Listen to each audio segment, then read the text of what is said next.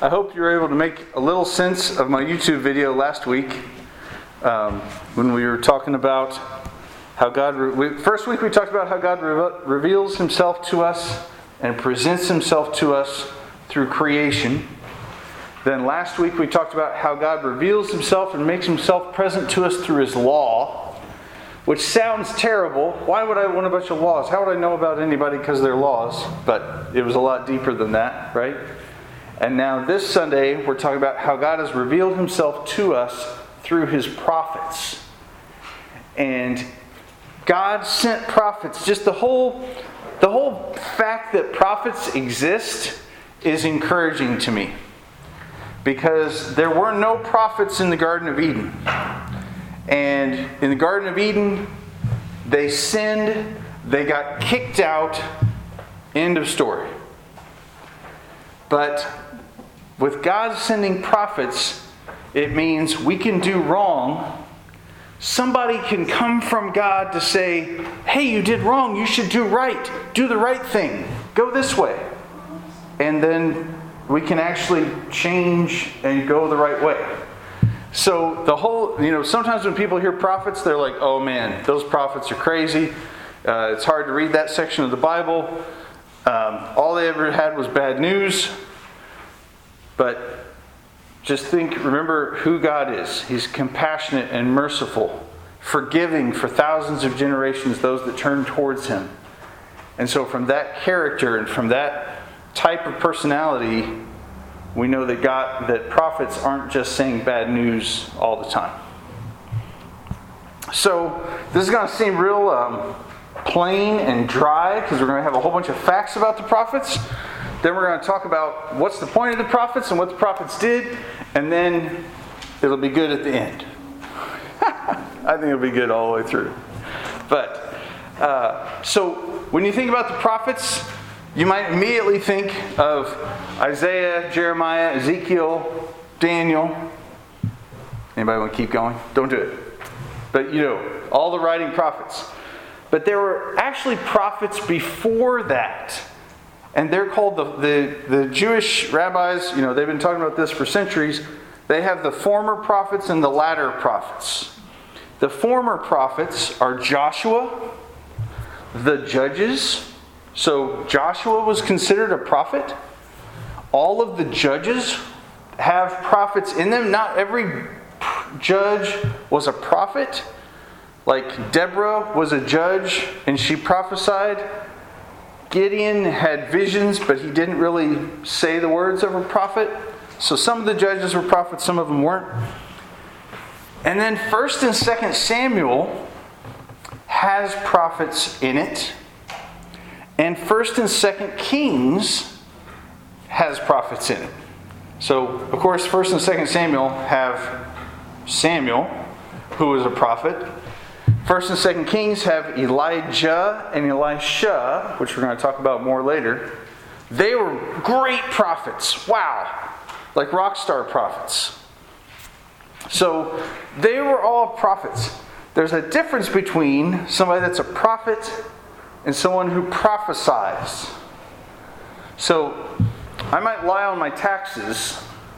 That doesn't necessarily make me a liar. But if I have a lifestyle of lying, and my taxes is just one of those, right? So a prophet has a lifestyle of prophesying, but that doesn't mean that there aren't other people that sometimes prophesy, but they don't have a lifestyle of being a prophet, so they don't call them prophets. So the former prophets were those guys. The latter prophets, that's Isaiah, Jeremiah, Ezekiel, Daniel, the ones that you know about because they have books of the Bible written about them. All these prophets had one job. These guys are spanned over thousands of years, and they all did one thing. They spoke from God. They spoke as God's representatives to the people at that time. But, since they were speaking to people at that time, from God, God can see all of time. Whatever they have to say usually has something that appeals to the people that they can see face to face, that can hear them. but their message is also for anyone throughout history that would read what they said later. And what they have to say has something to do with the Messiah when everything they would ever say is fulfilled and completed. When the last puzzle piece is put in and the whole thing is done. So that the prophet's words have to do with all three of those things all at the same time.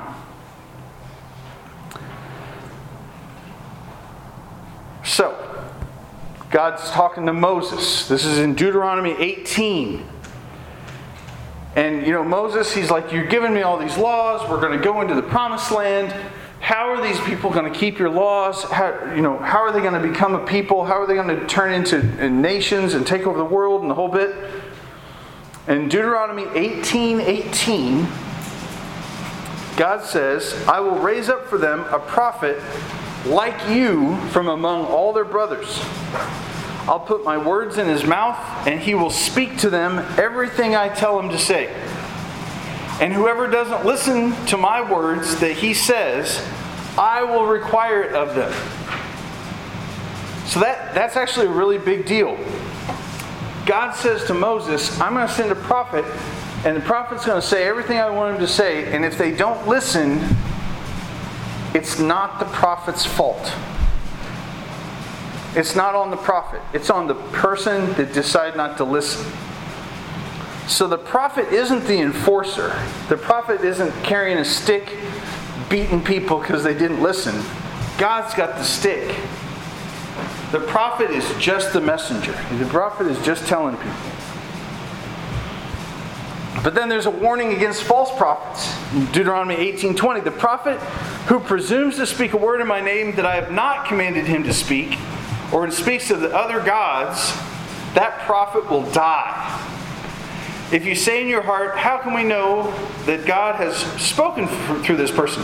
When a prophet speaks in the name of the Lord, if the word does not come to pass or come true, that's a word that the Lord hasn't spoken. The prophet has spoken it presumptuously. Don't be afraid of them.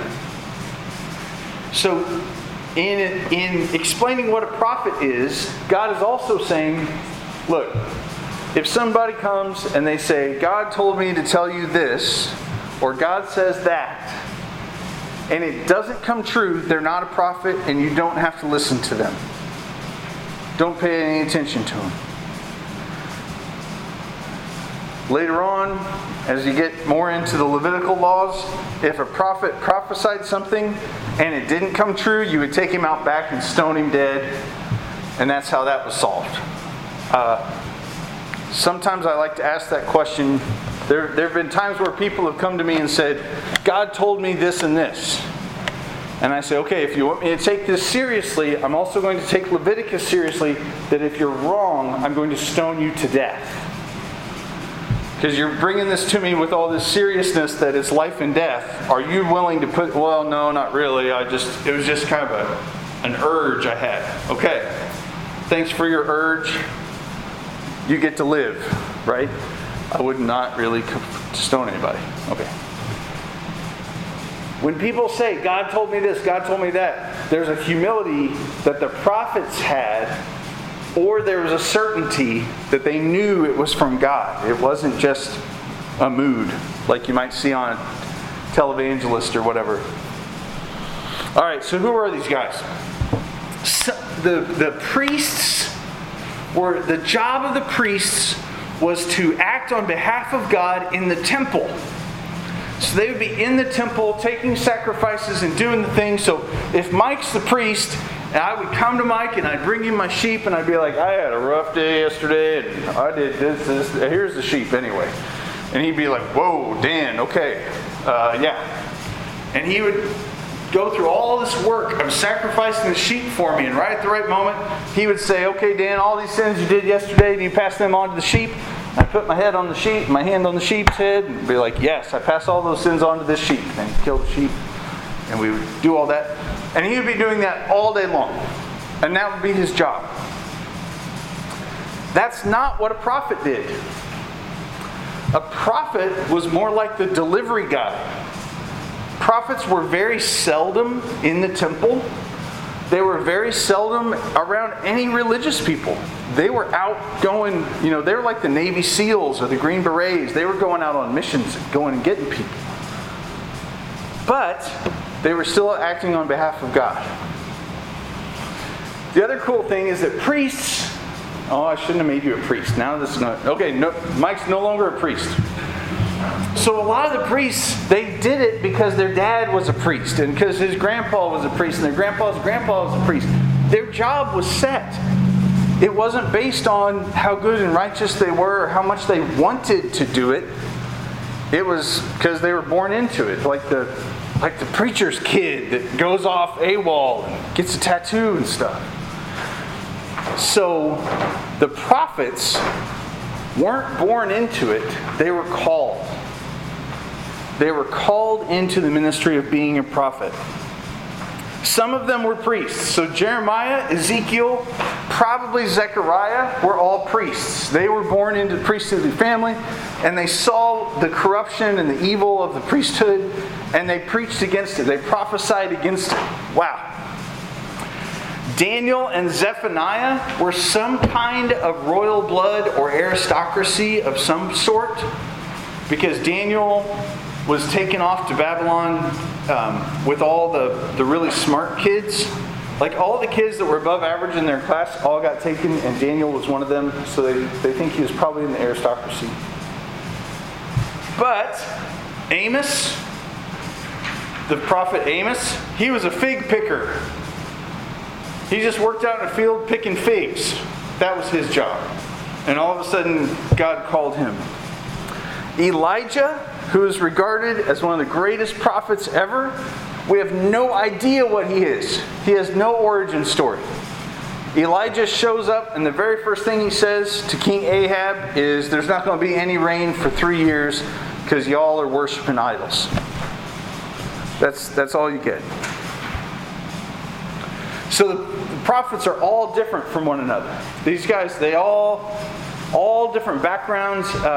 You can look up online and see, you might have it in a study Bible, of some cool history of the timeline of the prophets. Some of them overlapped. Some of them knew each other and interacted with each other in their lives. Others, they were so distant, they were like, gosh, I sure hope somebody gets a message to Tyre and Sidon. And at the same time, there was a prophet in Tyre and Sidon saying, I sure hope somebody gets a message to Egypt. And so they didn't even know they were at the same time, but they were.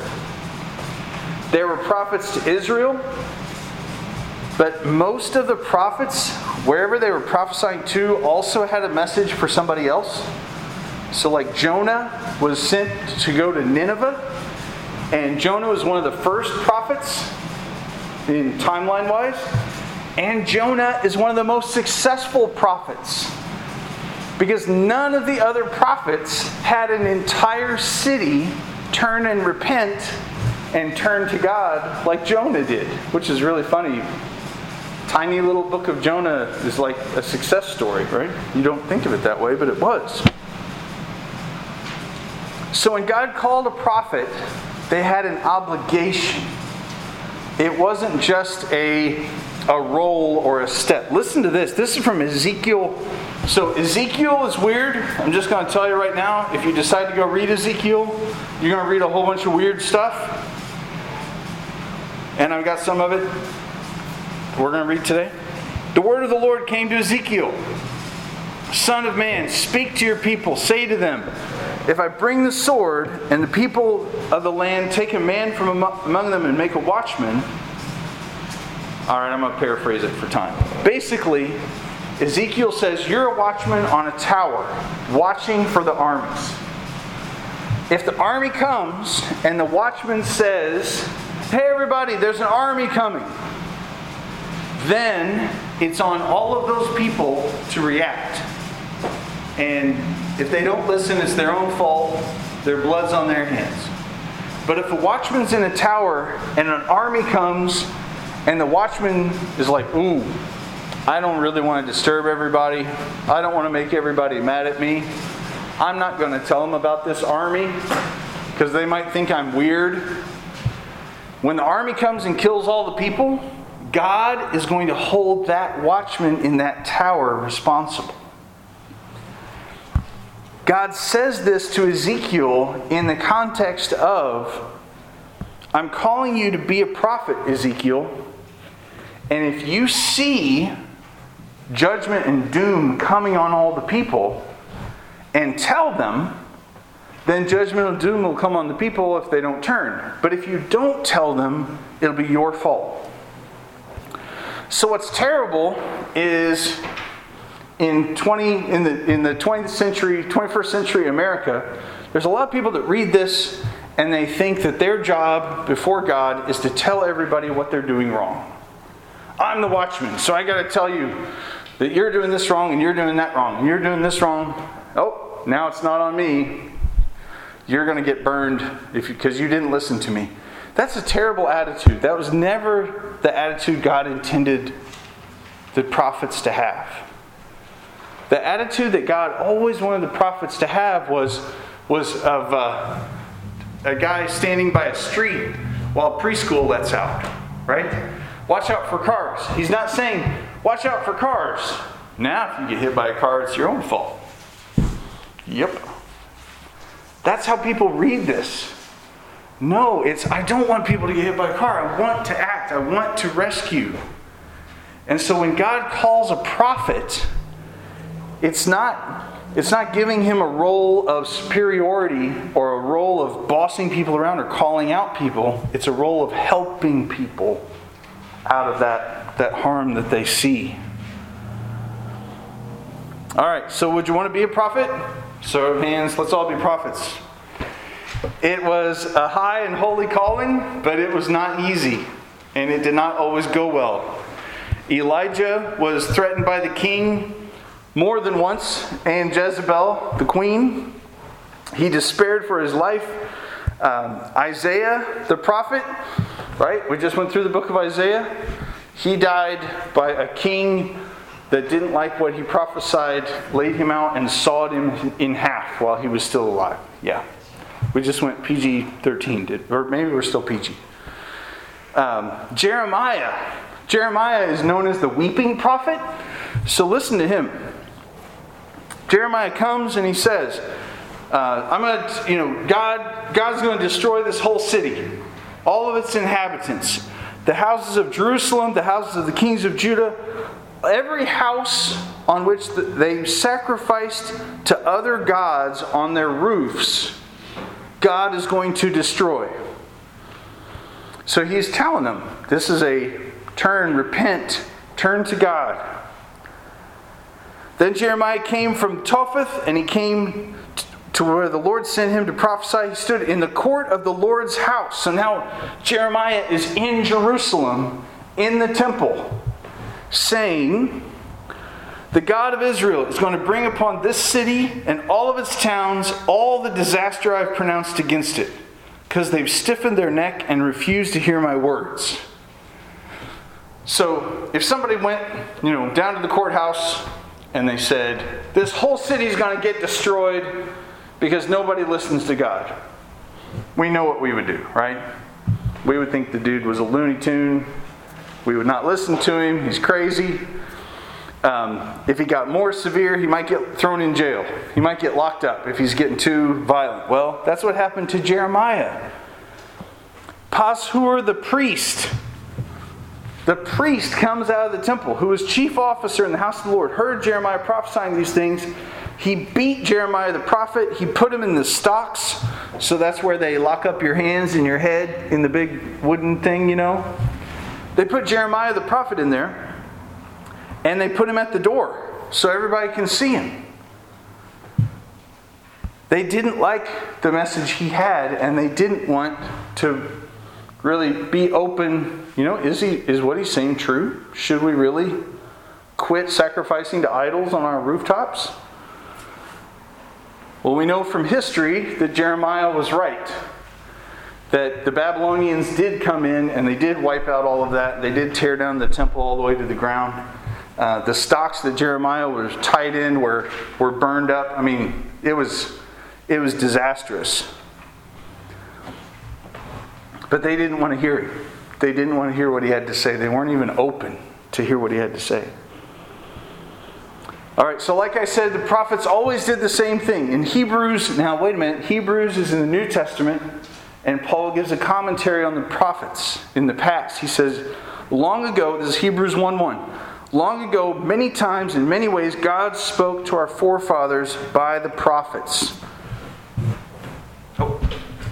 All right, so I've advertised this before. This is Haley's Bible Handbook, or Hallie's, and they're usually pretty cheap at the Vineyard, and they're little blue things, and they're like a huge book of a whole bunch of cool information about the Bible.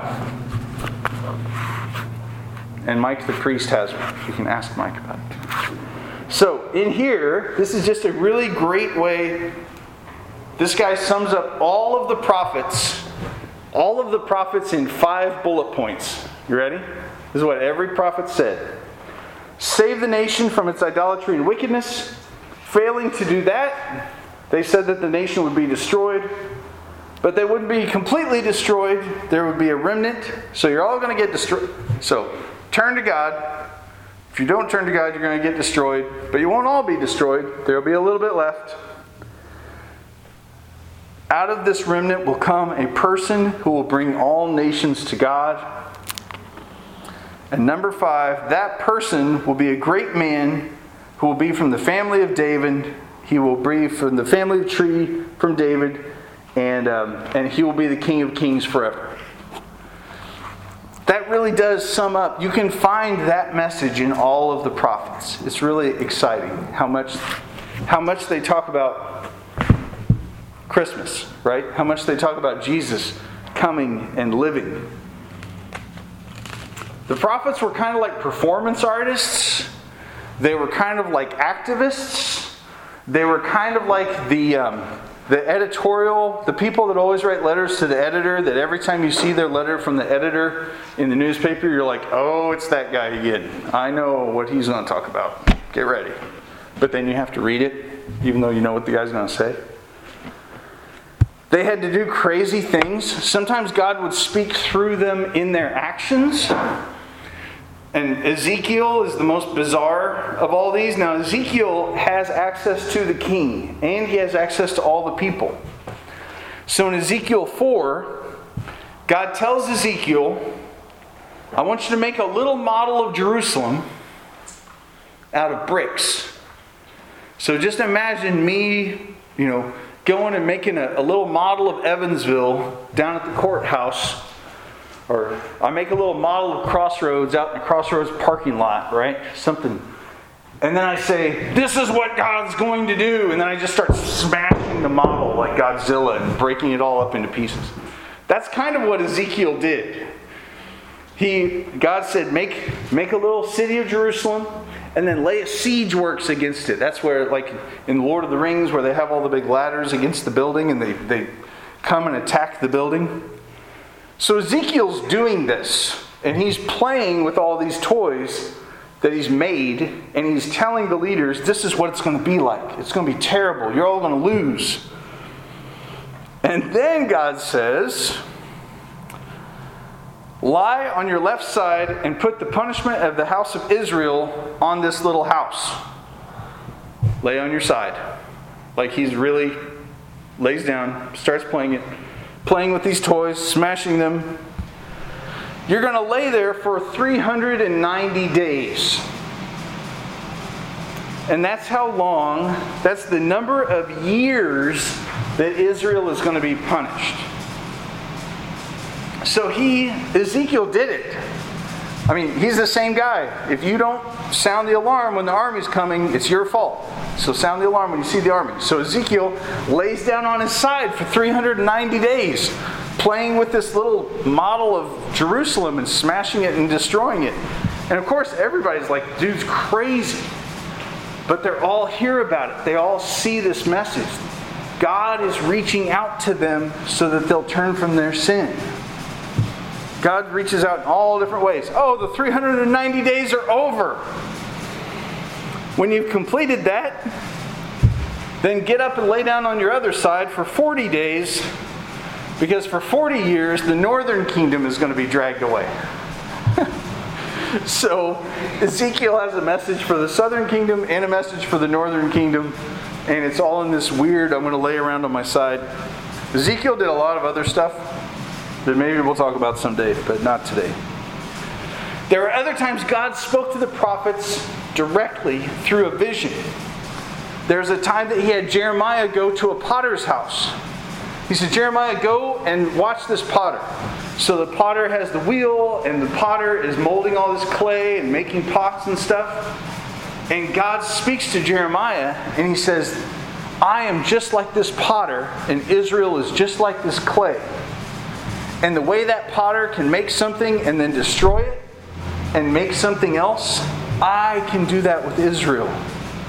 I can remake stuff, I can destroy it, I can do whatever I want. I'm the Lord. And so, of course, Jeremiah is moved by that and then goes out and preaches that message to everybody.